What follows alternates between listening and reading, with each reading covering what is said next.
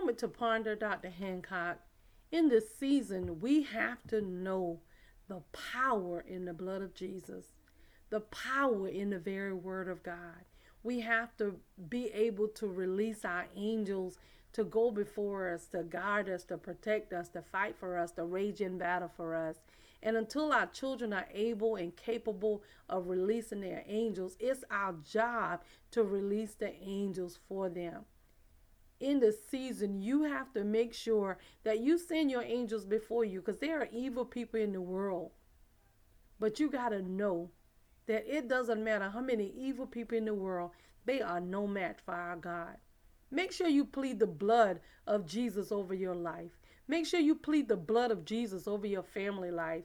Make sure you plead the blood of Jesus everywhere you go, before you go, when you're there, when you're leaving. You guys, there are so many emails going around now saying how the evil people are trying to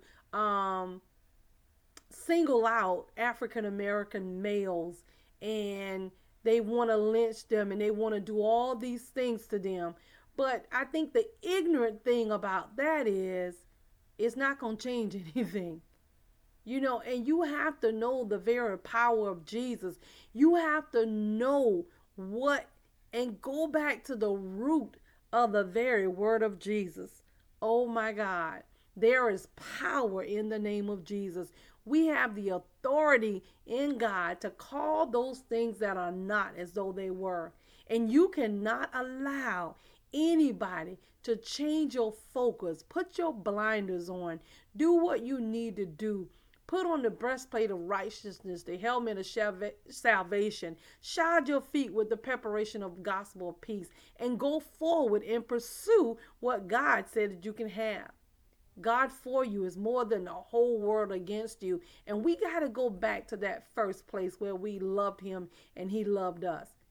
Don't let the season of your life, of this world, of the wickedness that's coming forth, it does not change anything about the power of Jesus. Except if you don't use the very power of Jesus. You got to know that you have power. The blood hasn't lost its power. The very name of Jesus has not lost its power. Refocus, reevaluate, realign with the word of God. And watch God work. Watch he work it out for you. Watch he cause your enemies to step back and behave. Watch he close the mouth of those who are talking against you. This is the power of my Father. This is the power of the Holy Spirit. This is the power that God has given his children who are heirs with Jesus and joint heirs with Jesus Christ, joint heirs to the throne of God. And this is the confidence that we have in him, that when we ask anything according to his will, he hears us. And if we know that he hears us, we know that our petitions are granted. This is Dr. Hancock. We need you to like, subscribe, share, and comment. Real talk.